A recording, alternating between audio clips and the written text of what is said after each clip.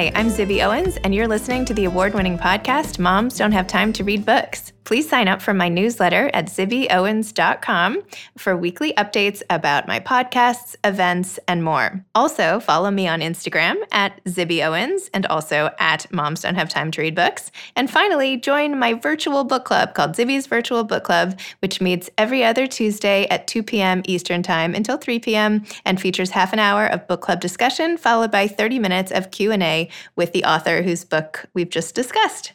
You can sign up on my website, zibbyowens.com, under the Virtual Book Club section, or even on Instagram under the link in my bio. I hope you'll find me in all these different channels and enjoy this podcast. Hi, I don't know if you guys know this or not, but I have an anthology coming out called Moms Don't Have Time To, a quarantine anthology. And it comes out on February 16th and has essays by 60 plus of the authors who have been on this podcast. So first of all, please pre-order this book. I think you will love it. I'm so excited about all the authors who are represented.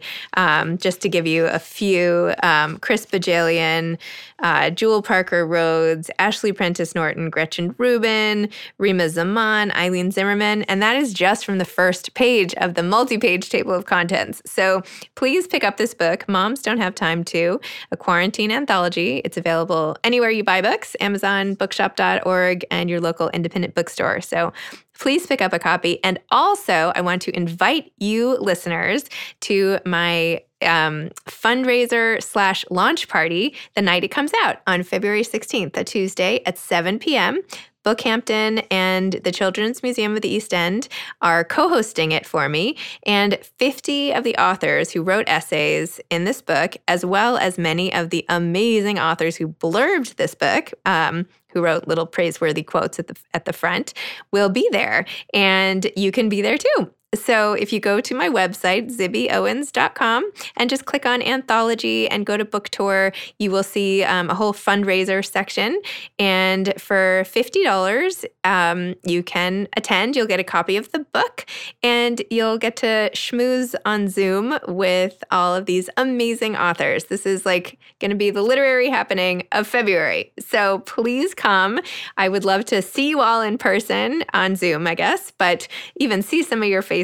I know so many of you are really loyal listeners, and that makes me really happy. All proceeds of the book and the fundraiser are going to the Susan Felice Owens Program for COVID-19 Vaccine Research at Mount Sinai Health System, and it is named after my husband's mother, who passed away from COVID over the summer, which many of you followed along on Instagram as I recounted that horrific experience. So all the proceeds are going there. The cost includes the price of a book. So thank you for supporting this effort and for supporting my book. I can't wait to see you there. Today's episode has been sponsored by This Is Everything with Ali Levine, a podcast hosted by Hollywood mom, celebrity stylist, influencer, and Bravo reality star, Ali Levine. On her podcast, you'll get a mix of, well, everything from motherhood to fashion, lifestyle, spiritual well-being, all totally real and raw. You have to listen.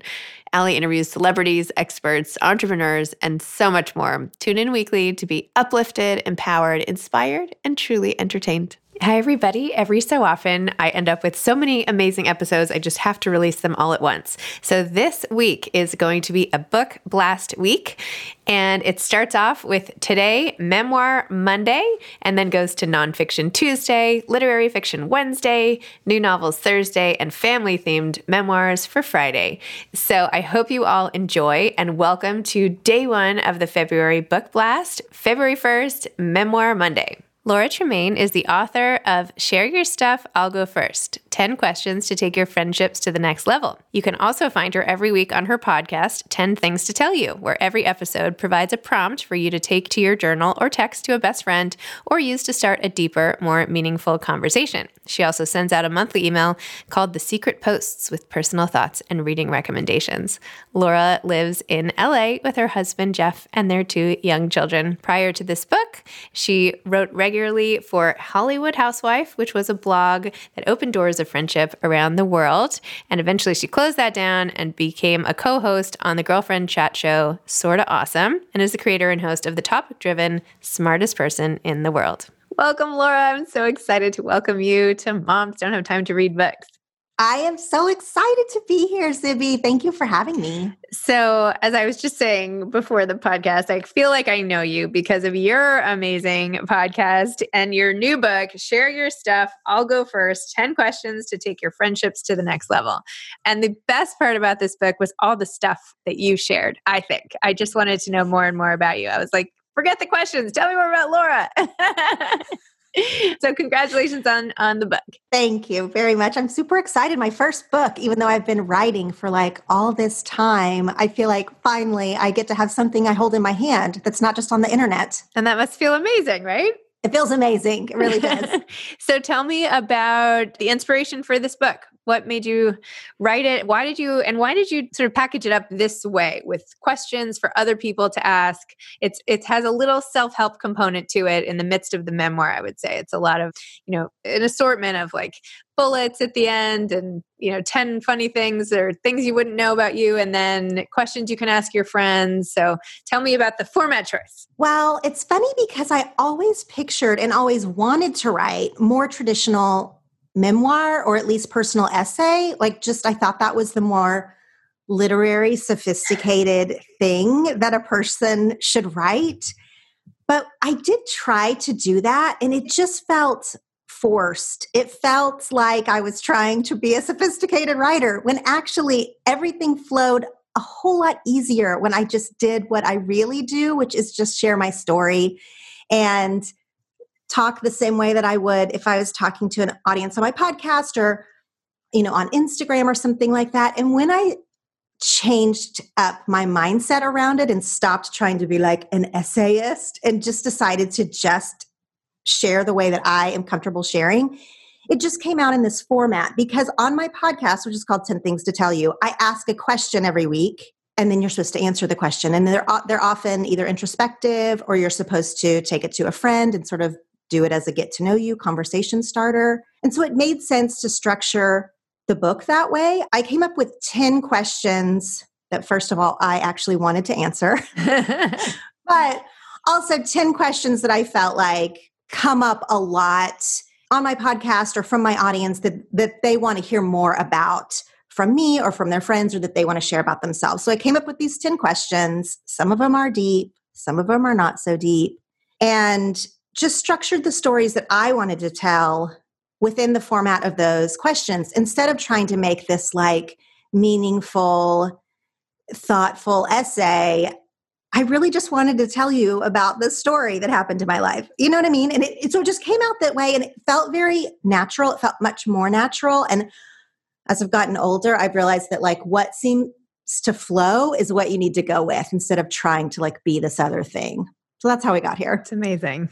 The story that I've actually already retold now twice is when the scary van pulled up at the house when you were inside and you were so scared and the neighbor comes walking down the street and you like throw yourself into his arms and just that. And maybe you should tell the story like a synopsis better than I just did, but why and how that played into your anxiety, which you also talk about in a really impactful way throughout this whole book, starting like in the very beginning and coursing through from your hair pulling to all these things that were manifestations of your anxiety. And then this one moment I felt like was like the pinnacle of everything you've ever worried about and the break-in, but we can talk about that after.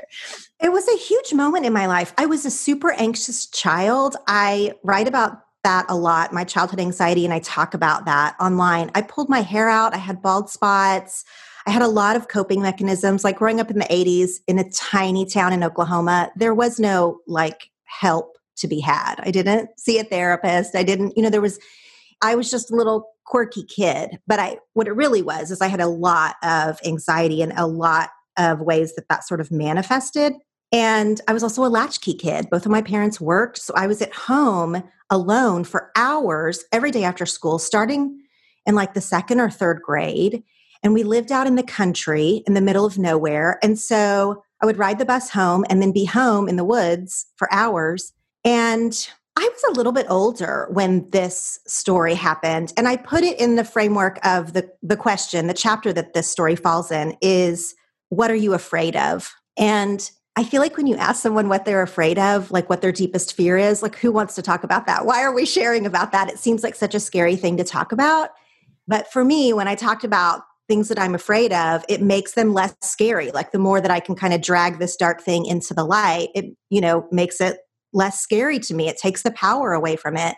But when I was a little kid and I was at home alone, like the creepiest, most after school special thing happened where a rusty white van pulled into the driveway where I was playing outside. And we were out in the country. And I just knew it deep inside my soul that there was something not right about it. And, spoiler alert, nothing happened. I was not kidnapped.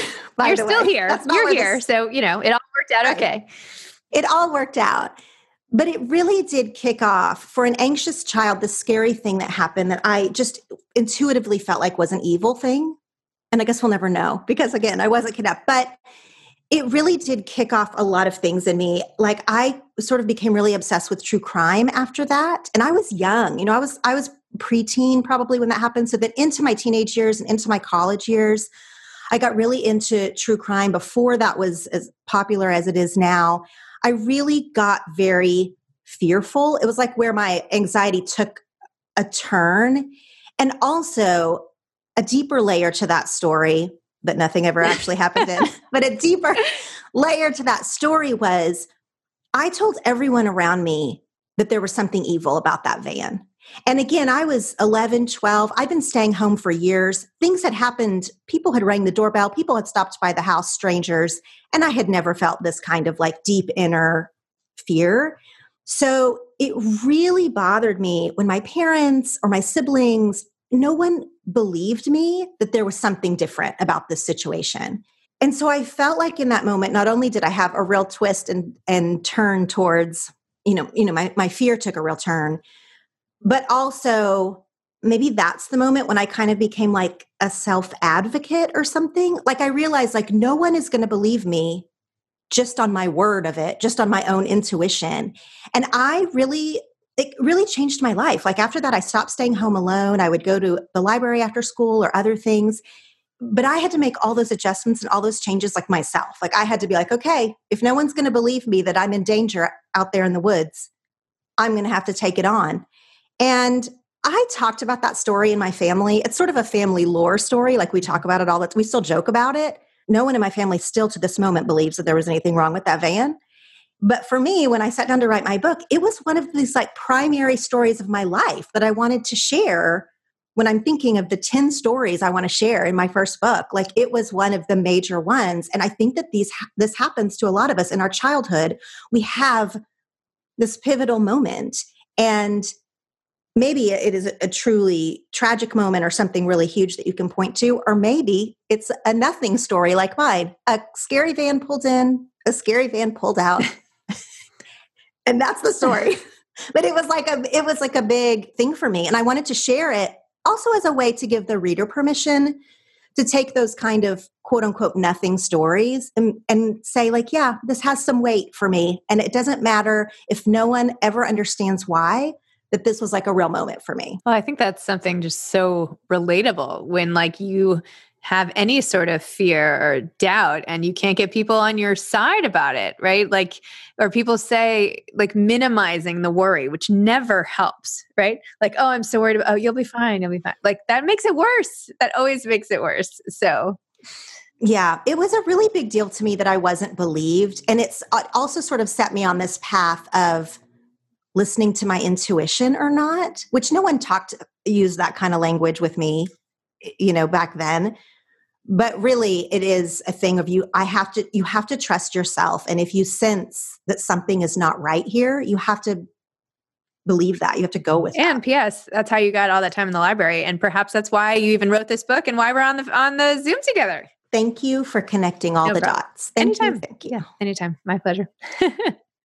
I also loved like all your delving into your past relationships and how like each chapter, not every chapter, but many chapters had like little, like, scattered Hansel and Gretel type crumbs of your past relationships, from the pastor to like coercing your husband to marry you to, your first boyfriend, like all these broken hearts, like everything. It was, I don't know. I felt like the way you kind of unveiled your relationship history was very, I don't know. I almost felt like voyeuristic, like, ooh, like I'm like snooping here into her private life the way. Anyway, I found it just like so entertaining and awesome. Well, thank you for saying that, because I will say that is something I'm like, I don't want to say embarrassed about, but I have like some vague vulnerabilities that I'm a 41-year-old woman, married, happily, mom of two, and I am still writing about like ex-boyfriends and things like that. I was like, I got to the end of the first draft and I was like, did I write too much about my exes? And my publisher was like, maybe, right. Did you take it out? Did you take some out? Is this the edited down version? Yes. It is actually. I don't know. I really like those parts, because I feel like once we're all married and boring and all the rest, it's like, it's nice to hear about what the before was. It's similar to how I feel about like meeting brothers and sisters or friends I made as grownups, right? Whereas when we're kids, everybody's family, and it just gives a context to everything else, right? It just gives more context to a person to hear about how they kind of got where they are. It does. And in some ways, the same as the white van story being a childhood story, in some ways, those early relationships, your first love or your first heartbreak or the person you almost married but didn't, like all of those people, if you're lucky enough to have had such a trail, then, they do matter to your life. Like one really bad heartbreak will probably affect how you interact in your next relationship or whatever. There is like a connection to all of these things. And after a certain age or after you've been married a certain length of time, you're not supposed to talk about that anymore. You're supposed to think that that is all dumb and young, immature stuff and doesn't really matter. And that's just not true. Those relationships meant a lot to my life, and they definitely affected the relationships after them, which then, of course, became a marriage. And so, I don't know, I don't think you should dwell on them. And there's obviously an unhealthy, toxic place you can get with fixating on past relationships. But I have tons of girlfriends. And like you said, I could hear about their exes all day. So I'd be like, tell me, right? It's funny. It's interesting. Yeah. Like, tell me all the ex stories. Totally. Yeah. Plus, you included so much about what it feels like to be sort of a transplant in LA and sort of making that into your home and your whole blog, which of course is how you have turned this whole thing into the thing that it is. In fact, I want to hear more about that. So you started the blog, Hollywood Housewife, right? Did I get that right? Hollywood Housewife. By the way, do you know the author Helen Ellis? Do you know who she is, or have you read her work? Is she the American Housewife? Yes. She wrote American Housewife and Southern Lady Code and has a new book coming out. And I think she's from Kentucky, but lives in New York City. Anyway, I feel like you have sort of like, you jumped off from different places and landed on different coasts, but you're both very funny and witty. And anyway, if I were still doing all my events, I would do one with the two of you, because like I feel like you'd have such an interesting conversation. Maybe I could just introduce you. I feel like you would be friends. But anyway.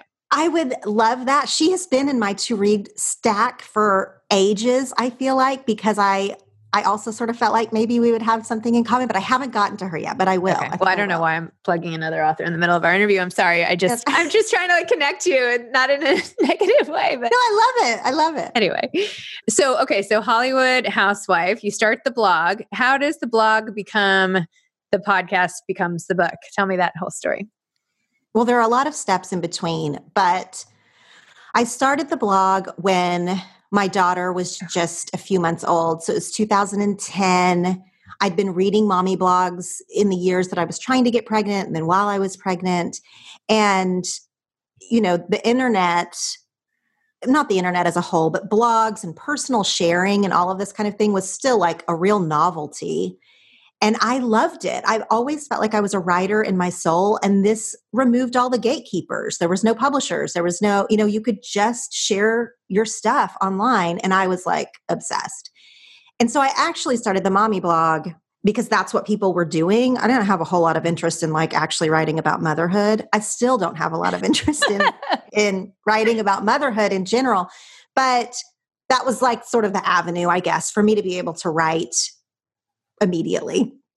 So I started that in 2010. And, I was able to build a little bit of an audience. And a lot of the feedback that I got from people was that they loved reading blogs like I did, and they loved reading my blog, but they would never share themselves. Like they just wanted to read other people's stuff. They wanted me to keep doing it, but they would never. And that's a very strange backhanded compliment, because I think they actually did mean it as a compliment. But actually what they were saying was they would never be so tacky as to put themselves on the internet. And I just kept receiving that message, some version of that message, like over and over. Then when social media started, and there was all this shame around people posting selfies, and I just kept seeing this message of women who liked other people to share, but they could never share themselves. And it wasn't because they were deeply insecure or anything. Like there was all these reasons, these cultural reasons.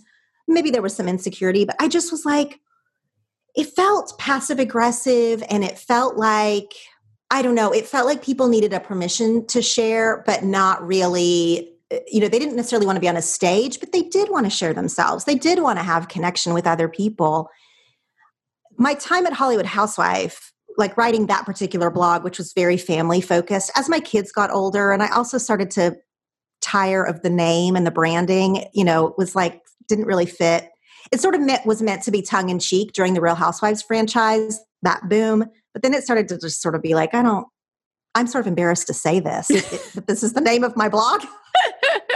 So I started to phase that out and decided to close that actual blog. But by that time, I was a co-host on a podcast called Sorta Awesome, which I had kind of done as a favor to a friend, to be honest. I didn't know anything about podcasting, but I was like, fine, whatever. And I just loved it. Like, as you might have experienced, I ended up loving using my actual voice. I loved having the good conversations. And I'd been trying to make this writing thing go in a more serious way. And I've been trying to use the blog to do that. When I closed the blog and started talking is when I felt like I really found my voice. It then became so much easier for me to write, because I didn't have all these hang-ups about the perfect sentence structure or anything. I felt like when I was actually talking and I was getting a response, I found a groove. And so I sort of took what I had learned during that blogging time, that mommy blogging time, of just sort of seeing how lonely women were on the internet. And they were turning to the internet. They were turning to blogs and then eventually social media to watch women share themselves, but they weren't actually sharing their own selves, and they didn't know how. So I hosted a few of these challenges to get people to share, because what I learned, this is still true to this very moment, is that if you give people an assignment, like if you're like, okay, we're all going to share this thing. We're going to share our favorite reading chair. We're going to share a selfie. We're going to share what we learned this month, whatever. Give them any kind of assignment that people will share. They feel a permission when they say, well, I'm participating in this online challenge, so I can share this. Whereas they would never in a million jillion years just say, hey, everybody, this is my favorite reading chair. They just wouldn't do that. But if they have this thing that they're participating in, they will do it and they want to do it. And so I love that. I'm like, great, I will give you all the prompts. We will do all the prompts if you will share. If it will get you sharing, if it will get all of us sharing. And so then I started, and I had done this challenge called 10 Things to Tell You. That's what I called the challenge. It was so successful and made me so happy that then I decided to make that a weekly thing and make that be a podcast, because by then I had discovered that I loved podcasting. So the podcast was called 10 Things to Tell You. The challenge online that I still do is 10 Things to Tell You. And then when I pitched the book, I pitched it as 10 Things to Tell You. But it became Share Your Stuff, I'll Go First. And I like that title better. Well, there you go. Or so we're going to tell the publisher. That's right. Well, I love the title. I would have loved the other title too, but it's great. It like just totally tells you what type of person the author is, and the willingness to be open. And then that's when people want to be open back right away, right? Like You go first. We're in. So Exactly. I hope that it gives people permission. And there is a tiny bit of a self-help element to it. I'm not an expert in that. Like, I don't have any degree or like, I don't, I hold all that stuff lightly. I enjoy self-help books and stuff myself. Like, I love them. And so I love to talk through what I'm learning and how I'm growing. And that comes out in the book a lot. I think when I'm trying to encourage people to how they can think about this question or this prompt. But I also just want to be really clear with everyone that this is no expertise. I'm a self-help hobbyist. I think when I mentioned self-help in the beginning, I didn't mean to scare anybody that this is a true expert. I hope that you didn't take it, the stuff with genre these days there's so much overlap, right? But I feel like anything that can help somebody else, I consider sort of self-help, right? When there are, totally. So, but I don't think you. Yeah, no, I'm all about self-help. I love all of that stuff. Yeah. But like you said, I don't know. And I think this is categorized as self-help or motivation or some kind of thing like that. But there is a lot of it's my personal story. Yeah. In the book. So, well, I mean, personally, I find that a lot more compelling than more research, right? I mean, research is really interesting as well, but not if you're trying to like spark a conversation, right? That's not totally. So, yeah, perhaps. So do you have more writing aspirations? What's coming next? Like, what do you want to do? What's your game plan here? Do you have one or? I do. This is a 2-book deal. So I'm starting a second book in 2021 sometime. I don't know exactly. I don't totally know the angle, but it will be in the same genre, I guess we'll say. I do love sort of mixing this personal essay with other kind of, nonfiction elements. It's a funny hybrid that seems to have sprung up out of internet culture, really maybe speaking directly to the reader, but then also sharing personal things. And then, like I said, it feels comfortable for me. I do hope as I, try to hone my writing skills on and on, I do hope that I'm maybe writing something different in 10 years, but I've really enjoyed it. It has been a process to not be embarrassed to be a blogger, to not be embarrassed to be a, self-help hobbyist, like to kind of get where I am and own it and be like, oh, this is actually my sweet spot this year and where I am right now. And like, maybe I'll be a serious writer in the future, or maybe like, this is what my talent is. And that's been a process. I think that was a process all through my 30s. And as we slide into my 40s to be like, okay, no, actually, like, what is prestigious anymore? I mean, like it's kind of just what connects with people. Only one book a year can win the National Book Award. So, do you know what I mean? Like, let someone else win that book award. Like, that's not what, in other words, like there are authors who that's their go-to is that style of writing and the like obsession with form and intricacy and sentence and all of that. Like, let them have that if that's their thing. Like, that might come as easily to them as you speaking from the heart comes to you. And everyone can tell when someone's trying to be something that they're not, right? So maybe, I don't know, this is like how I felt in business school when there are people there who are like dying to get jobs in marketing. And I was like, oh, marketing is like a fallback for me. Like, this is how I knew I didn't really want to do that, right? Like, it's the same kind of thing. Like, the people who really want to write literary fiction can write literary fiction. Like, it doesn't have to be you. That's totally cool. That's my philosophy. I'll love to read it. Like, I love to read some. No, I get it. Really highbrow things, and I love it, and I feel smart, and I'm like amazed that people can do it. But like, it's taken me a long time to be like, but I'm not going to do it. Yeah. And that's okay. You wrote a whole book and it's a great book and it makes everybody who read it want to be your friend. And how cool is that? I mean, I hope so, Zibby. Thank you for saying that. Let's hope so. I think so. Well, now that I've pinned you as some sort of an expert in some way, what advice do you have to aspiring authors? Perhaps aside from don't try to, well, that was my advice. Don't try to win the National Book Award on the first try. But anyway, go ahead.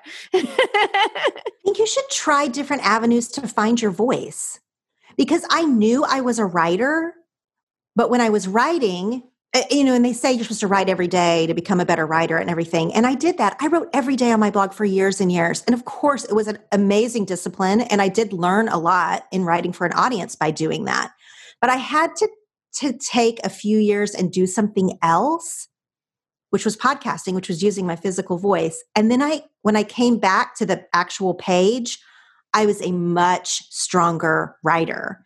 So I don't think that for aspiring authors, you have to be scared of taking some time to do something else, to try painting, to try singing, to you're not losing your writing muscles when you go to try to find yourself or try to find a way to express yourself with a different medium. That if writing is really what you want to do, it will come back to you like tenfold. And I really worried when I gave up my daily writing habit that I was sort of giving up that dream. And it was like the complete opposite. It was because I don't want to go on a tangent here, but I tried to get a book deal with my blog and all of that kind of stuff, and it didn't go anywhere. I didn't get it. And so when I closed all of that up and I thought that was sort of the end of a chapter, it was like the opposite was true. I needed to go sort of do this other thing for a couple of years. And then when I came back and I was like, I really want to be a writer, I was shocked at how much more easily it flowed then from just taking the years of the discipline, but then taking the time to do something else. I hope that makes sense to an aspiring writer, because I know that it's scary, and I definitely did not know that in the moment. This is me in hindsight, but it's really true. I love that. And I totally relate. So that's awesome. And relate to how much fun podcasting is and all the benefits. It's like a writing adjacent activity in a way, even though it is. You're still having to express yourself articulately. I mean, you're still having to, it is. It's a thing. I mean, I'm hoping being articulate is not a prerequisite every day, because I'm like struggling to string sentences together today. But, in general, self-expression and all that. Well, Laura, thank you so much. Thanks again for this awesome book. Share your stuff. I'll go first. 10 questions to take your friendships to the next level. And I'm just like wishing you all the best. I'm so excited you came on my podcast. Thank you. I loved it so much. I love that you're holding it. It makes me so happy. Okay. Bye. Bye. Today's episode has been sponsored by This Is Everything, the podcast by Ali Levine. And just a reminder again, please pre-order a copy of my book, Moms Don't Have Time To, a quarantine anthology, and go to my website under the anthology tab for the fundraiser. And I hope you'll buy a ticket and join me and I should have mentioned, all proceeds go to COVID-19 research. So please join me for the fundraiser. Thanks so much. Thanks for listening to this episode of Moms Don't Have Time to Read Books. Don't forget to follow me on Instagram at Zibby Owens and at Moms Don't Have Time to Read Books. Also sign up for my newsletter at zibbyowens.com and sign up for my virtual book club and meet lots of authors on Zoom every other week. Thanks so much to Steve and Ryan at Texture Sound for the sound editing. And thank you to Morning Moon Productions for providing this fantastic intro and outro music.